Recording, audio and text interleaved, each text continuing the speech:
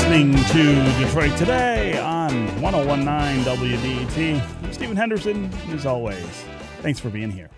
ESPN 30 for 30 has a new podcast that looks at the career of legendary gymnastics coaches and administrators Bela and Martha Karolyi.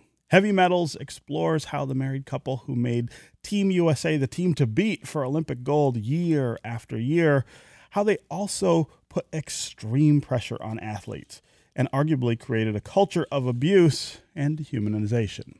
The podcast includes shocking revelations about the ways in which the Karolyis embraced and possibly turned a blind eye to sports doctor Larry Nassar as he sexually abused hundreds of victims. Here's a clip from the trailer for Heavy Metals.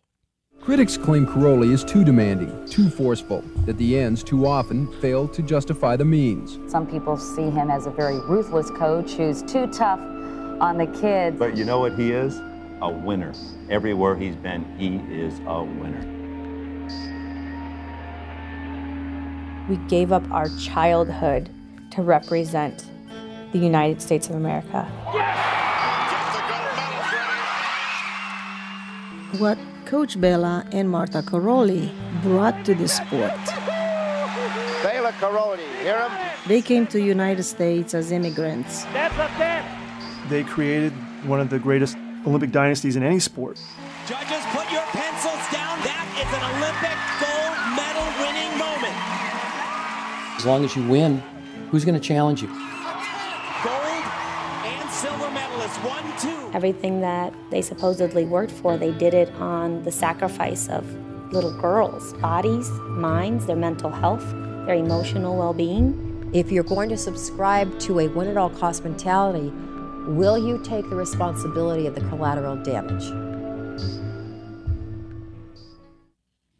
Here to talk about Heavy Metals is host and reporter Alyssa Ronig. Alyssa, welcome to Detroit Today. Thank you so much. And also with us is ESPN senior writer Bonnie Ford. Bonnie, welcome to Detroit Today. Thanks for having us. So let's start here. I am old enough to remember Bela Karolyi in the context of Mary Lou Retton. And that was, for me, sort of the introduction to the idea of this powerhouse gymnast coach that was powering USA Olympics. But I don't know that everybody else is either old enough or pays enough attention to the Olympics to really know who Bela and Martha Karolyi are. So let's start there. Talk about who they are and what their status is in USA Olympic gymnastics. Alyssa, I'll start with you. So who they are, Bela and Martha Karolyi were, in 1976, famously the Romanian coaches of Nadia Comaneci in the 76 Olympic team. She famously scored the first perfect 10 at the Olympics and launched Bela and Nadia into international fame. And in 1981, they defected along with their choreographer to the United States. And within 3 years had, a gym full of incredible talent, including Mary Lou Retton, who then did the same thing, scored a 10 and won the Olympic all-around and proved, not only that Bela could do it again, but that he could do it here in the United States. And so for many years, he became the most famous coach in the sport, the face of the sport. And in 2001, his wife then became that person. After a very short attempt at having Bela run the U.S. program, not just their own gym in Houston, Martha then took over the program and for 15 years was what they called the national team coordinator. So they were no longer personally coaching gymnasts day in and day out, but they were overseeing the entire program. And even though it was Martha's job, and a lot of the gymnasts in the in the 2000s did not have much of a relationship with Bela, he still had a huge relationship with USA Gymnastics and with the media and with the public, and so was still very much involved in the program. And then in 2016, just a month before the Indianapolis Star story broke about Larry Nassar, Martha stepped down and retired from the program. That's a 40-year span. It's incredible. And I think it's probably fair to say that in a lot of ways, this is a name and an approach that defines gymnastics in the United States. Is that right, Bonnie? It came to for a while, yes. And I do want to say this may sound like semantics, but it's not. The Karolyis did not invent abusive culture in gymnastics. That culture was present here. It was present in other countries. In fact, with the incredible outpouring of testimony from gymnasts from all over the world in the last few weeks, we have seen that this is something that is endemic in the sport. However, when the Karolyis came to the United States, initially they were not embraced by the gymnastics community here, which was very competitive. But when Mary Lou Retton, and I'm also old enough to remember that, Steve, just to own that. Right. Then but primarily Bela's because he was the front man. His techniques and, in particular, the rigorous, high-volume training approach that the Karolyis had utilized in Romania and brought with them to the United States was seen as the way to create champions. And so whatever roots of abusive culture existed here in the United States when they arrived, their success and their influence over other coaches helped cement that. Talk about the ways that the Karolyis' background in Soviet-style gymnastics training influenced the culture of gymnastics here in the United States. Is that where all of this comes from? Is it the sort of Eastern approach to training young people sort of at the root of all of this, Alyssa? Yes and no. I mean, in some respects, Bela was creating his style of coaching in Romania in real time.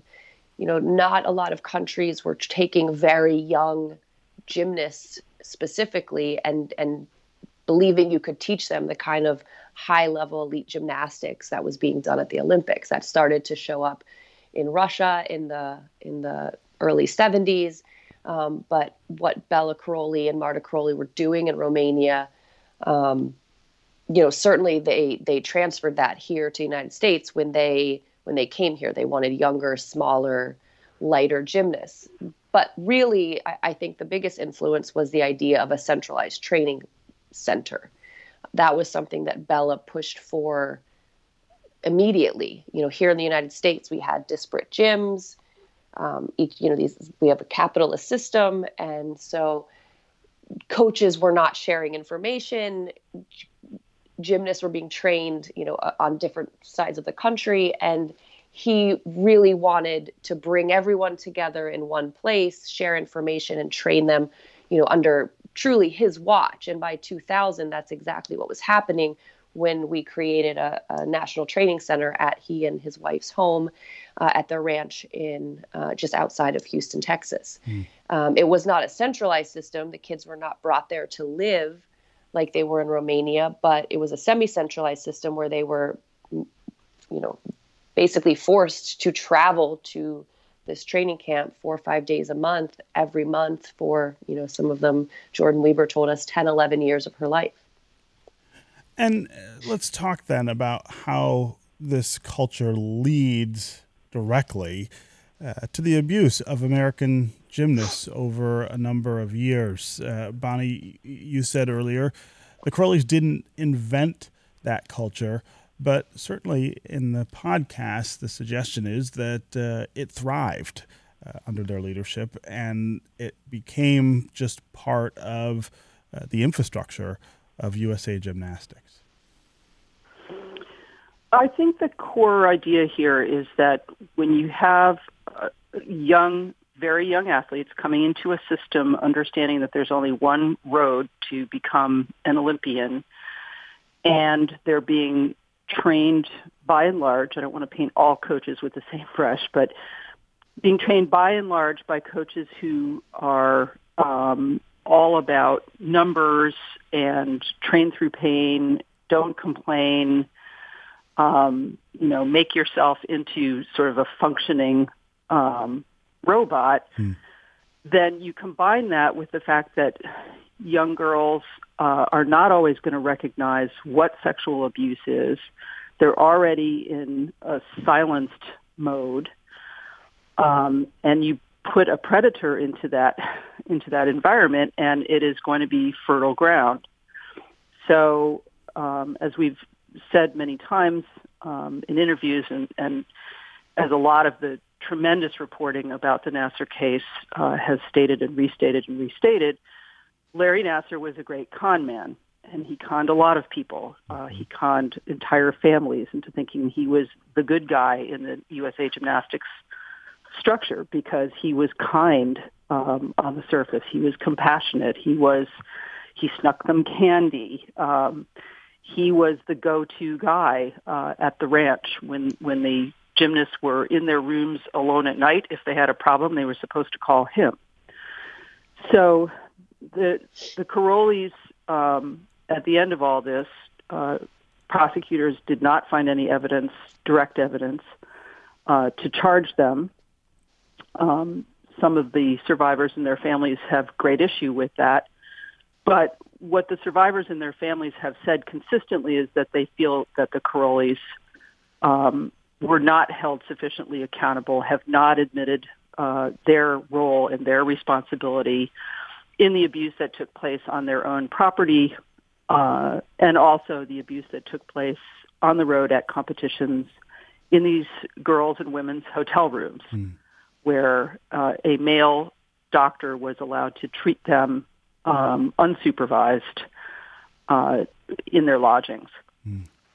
So, in fact, the last episode of the podcast is titled The Unraveling, and it ties Karolyi's downfall in USA Gymnastics to the revelations about Larry Nassar's abuse. Let's listen to a clip from that episode. How much do you think they knew? That's the hardest question, because I can't say 100% they knew exactly what Larry was doing, but I don't think they were doing their job and asking any questions about what he was doing. I think that they're hugely responsible, but I don't think that they think that they're responsible. I think they believe their job was to come in and create a system that produced results. I think they took that very literally.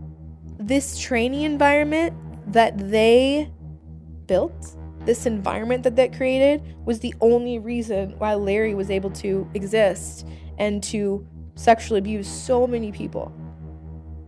Because we essentially lived in fear at those camps and could not communicate anything.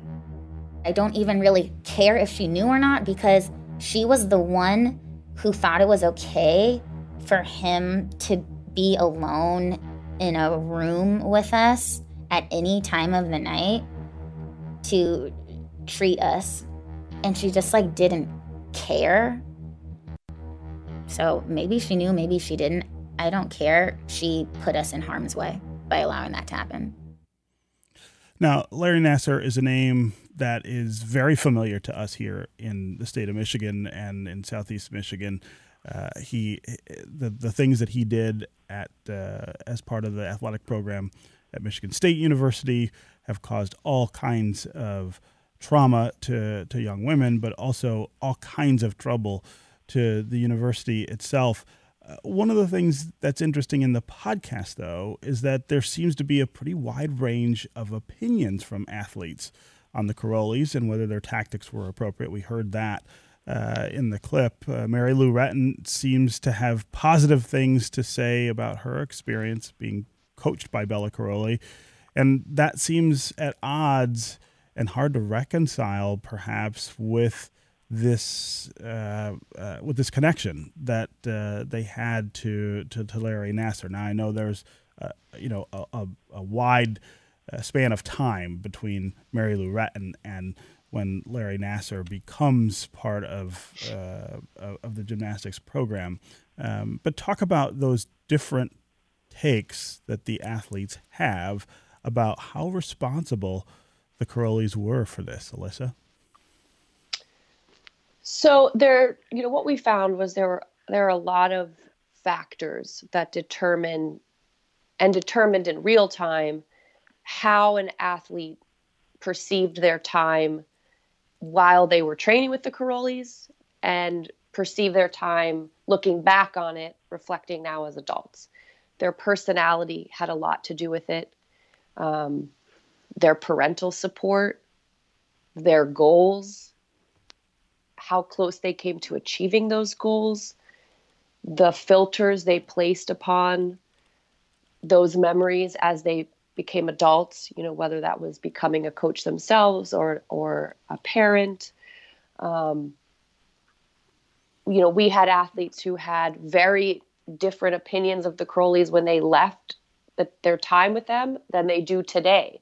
You know, we walked into interviews multiple times sort of believing we knew where this athlete stands, and being very surprised by, you know, how that has changed. And so there's just so many things that go into the stories that athletes tell about their time with Bela and Marta and how they feel about Bela and Marta. You know, Bela seemed to have a real ability to connect with some of his gymnasts and make them feel truly, you know, like he cared about them. He loved them when he was giving him those big bear hugs and, you know, the woohoo out on the floor, that he truly meant it. And that, you know, that softened their experience and the way they looked at their experience in the gym when he was incredibly tough. Marta didn't seem to have that ability. So we found fewer gymnasts who had those sort of warm, fuzzy memories about their time with Marta. And, you know, some of those gymnasts back then as well, like you said, Mary Lou and, you know, Phoebe Mills, some of the gymnasts we interviewed from the 80s, they never met Larry Nassar during their gymnastics career. So it's hard for them, I think, to believe that the couple that they knew, the couple that coached them, the couple they believed truly had their best interests at heart could have possibly known what he was doing. The gymnasts who were abused by Larry Nassar, like you heard in the clip, some believe they knew, some don't know, but most of them don't. That's not the question they ask. They ask the question of, were they responsible and should they be held accountable for what he did and for what they themselves did in the program that they oversaw. Okay, we want to take a quick break, and when we come back, we want to continue our conversation with Alyssa Roenig and Bonnie Ford, hosts and reporters of the ESPN 30 for 30 new podcast, Heavy Metals. We also want to hear from you. What do you think of the way young athletes are treated, especially in Olympic sports featuring younger athletes such as gymnasts? What protections should be in place for those athletes? And do you see parallels between this and sports such as college football or basketball? We have another scandal brewing at the University of Michigan with another doctor interacting with young athletes. 313-577-1019 is the number on the phones. We'll be right back with more Detroit Today.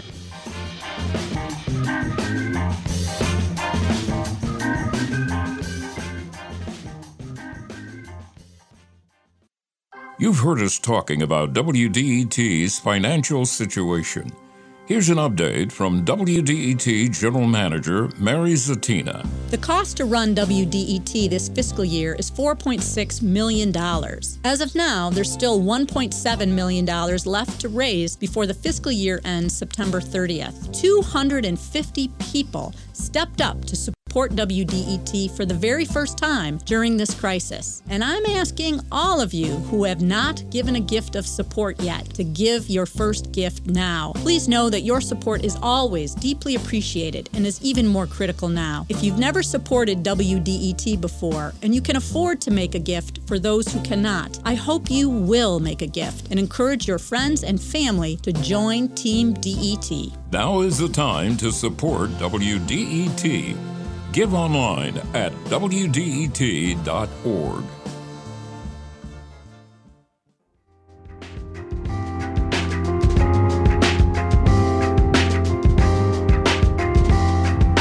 This is Detroit Today on 101.9 WDET. I'm Stephen Henderson. And as always, thanks for tuning in. I'm talking with Alyssa Roenig, who is a host and reporter for ESPN 30 for 30's new podcast, Heavy Metals. Also with us is Bonnie Ford. She is an ESPN senior writer and co-reported Heavy Metals. Heavy Metals is about the culture created in USA Olympic gymnastics by longtime coaches Bela and Martha Karolyi.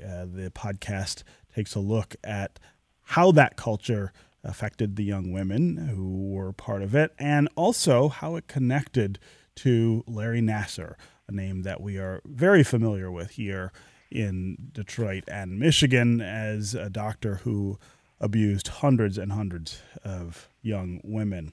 I want to start this segment by playing a clip from the podcast that talks about a really iconic moment in USA Olympic gymnastics. This is when gymnast Kerri Strug secures a gold medal for the U.S. team after injuring herself on a previous vault. And it's the moment that a lot of people remember in which her coach, Bela Karolyi, carries her onto the floor for the medal ceremony. Let's take a listen. Martha Karolyi and a female trainer helped Kerri off the competition floor, where 33-year-old Larry Nassar was waiting. He had just been appointed the National Medical Coordinator for USA Gymnastics. And it was honestly just chaos at that point. There's people throwing, flowers at us, and I remember everybody being excited behind the curtain as we were, preparing to march out for the award ceremony. The U.S. team was about to walk out onto the Olympic podium, but Kerri was still in a room behind the competition area getting medical attention. Bela came in screaming, "They're going to do the award ceremony, you got to come, you got to come." Geza Pozar was one of the few people allowed backstage.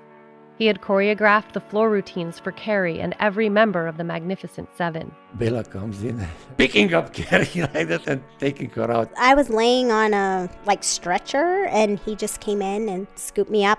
And then we went down to the floor, and the girls were already lined up. Bela carried his star gymnast to the podium, beaming the whole time. Kerri looked both stoic and helpless. She had tears in her eyes and was in obvious pain. Her left leg, wrapped in a temporary cast, stuck out at an awkward angle. And I remember Bela whispering to me, "This is your moment, enjoy it, Kerri." Enjoy it very much. Enjoy it. Enjoy it. You deserve it. You deserve it. Because I was the type of kid who had a hard time just letting go of everything else and being in the moment, and he knew that. The TV audience saw a paternal gesture, a coach caring for his injured champion. Bela knew what he was doing. That picture was all over in every single newspaper and next day in the morning. That picture was millions of dollars. Tomorrow, Kerri Strug will be on the cover of every newspaper in the world. That was natural Bela, He wanted to be the one to get recognition before the athletes got recognition. So as you hear in the clip there, this becomes this moment that people define Bela Karolyi by, and it defines him really as this powerful, positive, and inspirational coach. But the podcast seems to talk about the sort of horrifying and opportunistic dimension of what he's up to there. So I really wonder, Bonnie, how do you think we should view this moment, looking back on it 24 years later? Well, like so many moments that we view through the filter of a broadcast, it has a duality to it. And the voice in that episode that I really appreciate, aside, of course, from Kerri herself, who we were very glad to sit down with, was John Lopez, who was a reporter for the Houston Chronicle at the time, had covered the Karolyis extensively. And he says, and I tend to agree with this, that moment did have two sides to it. That, of course, no secret that Bela Karolyi loved the cameras, loved to draw attention to himself. John calls him in the podcast, says that he has a streak of P.T. Barnum in him, calls him a carnival barker. And yet he did care for Kerri. Clearly, 25 years later, Kerri still feels that. Kerri feels that there was compassion in that gesture. And there you have it. That's why so many of the athletes that we spoke to from the 80s and the 90s have complicated feelings about their time with Bela Karolyi. So, Alyssa, I wonder what you think has changed or what hasn't changed since these revelations became public about Nassar and his connection to the Karolyis and his connection to this culture that they created.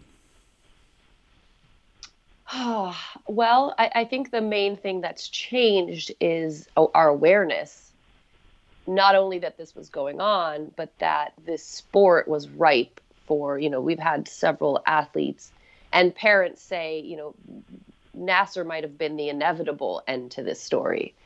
And so I don't think enough has changed as far as shifting the culture, shifting our focus on winning. I think that we hopefully, as journalists, as administrators, as coaches, holding each other accountable, as athletes and parents holding coaches accountable, that awareness is changing the way we view every moment that we interact with this sport. We've seen in the past couple of weeks or couple of months, not only gymnasts all over the world speak out about their own coaches, horrifying revelations in countries that I don't think, if we were to sit and name the countries we thought had real problems, we would have listed a month ago, but also coaches in the United States, coaches who were connected to Marta's national team over the past 10 years, also being suspended from the sport. So I think looking at Larry Nassar not as the problem who's now been gone, and looking at Marta and Bela as the problem who are now gone, and believing this sport is cleaned up and it's fixed and we can all move on, but looking at them as symptoms of a greater problem within the sport is incredibly important moving forward. Yeah. And do you think that that young women today in the sport are having a fundamentally different experience than what some of the young women you guys talk to are having, Alyssa? In some respects, yes. I mean, if you're asking about the athletes at the very, very top, and there's only very few who experienced Marta Karolyi's regime, and now are experiencing Tom Forster's. Who there were two coaches who replaced Marta. Tom's been now for almost 4 years the national team coordinator. I've been at several competitions since 2016, and most recently at World Championships in Stuttgart, Germany in October. And there are certainly changes, and we sat with Simone Biles for this podcast. She's talked about some of the changes. They no longer obviously train at the ranch. They're training now at a gym in Indianapolis. There is some transparency. There is much more involvement of the parents. As media, there's more access. It's small things. I saw the women on our team attend a men's event. I saw them cheering one another on. I mean, those were things that were not tolerated under Marta's program. And so there are certainly differences, but I don't think you can change an entire culture overnight. Certainly knowing that coaches and, coaches who were part of the 2016 Olympic program were, Lori Hernandez's coach was suspended for 8 years just a month ago. And she was still at the national team training camps up until, they shut down after February. So, this is still insidious in the sport. So I think that they're starting, but there's an awareness among the gymnasts that there is another way. I think that's incredibly powerful. Yeah. So many of the gymnasts told us, we just believed there was one way to win. We were told there was one way to win, and we were, militant soldiers who were going to do it. Yeah. Okay, Alyssa Rona again, Bonnie Ford. It's really great to have you here for this conversation. Thanks very much for being with us. Thank you so much for having us. Yeah. Thank you. And you can check out Heavy Metals wherever you download podcasts. Also want to give a shout out to former Detroit Today associate producer Gus Navarro, who helped produce this podcast for ESPN 30 for 30, where he now works. That's going to do it for us today. I will be back on Monday when we're going to talk about the new Meijer going up on Detroit's east side and what it represents, as well as how teachers and administrators are trying to cope with the uncertainty of school coming back in the fall. This is 101.9 WDET, Detroit's NPR station, your connection to news, music, and conversation. We'll talk again on Monday.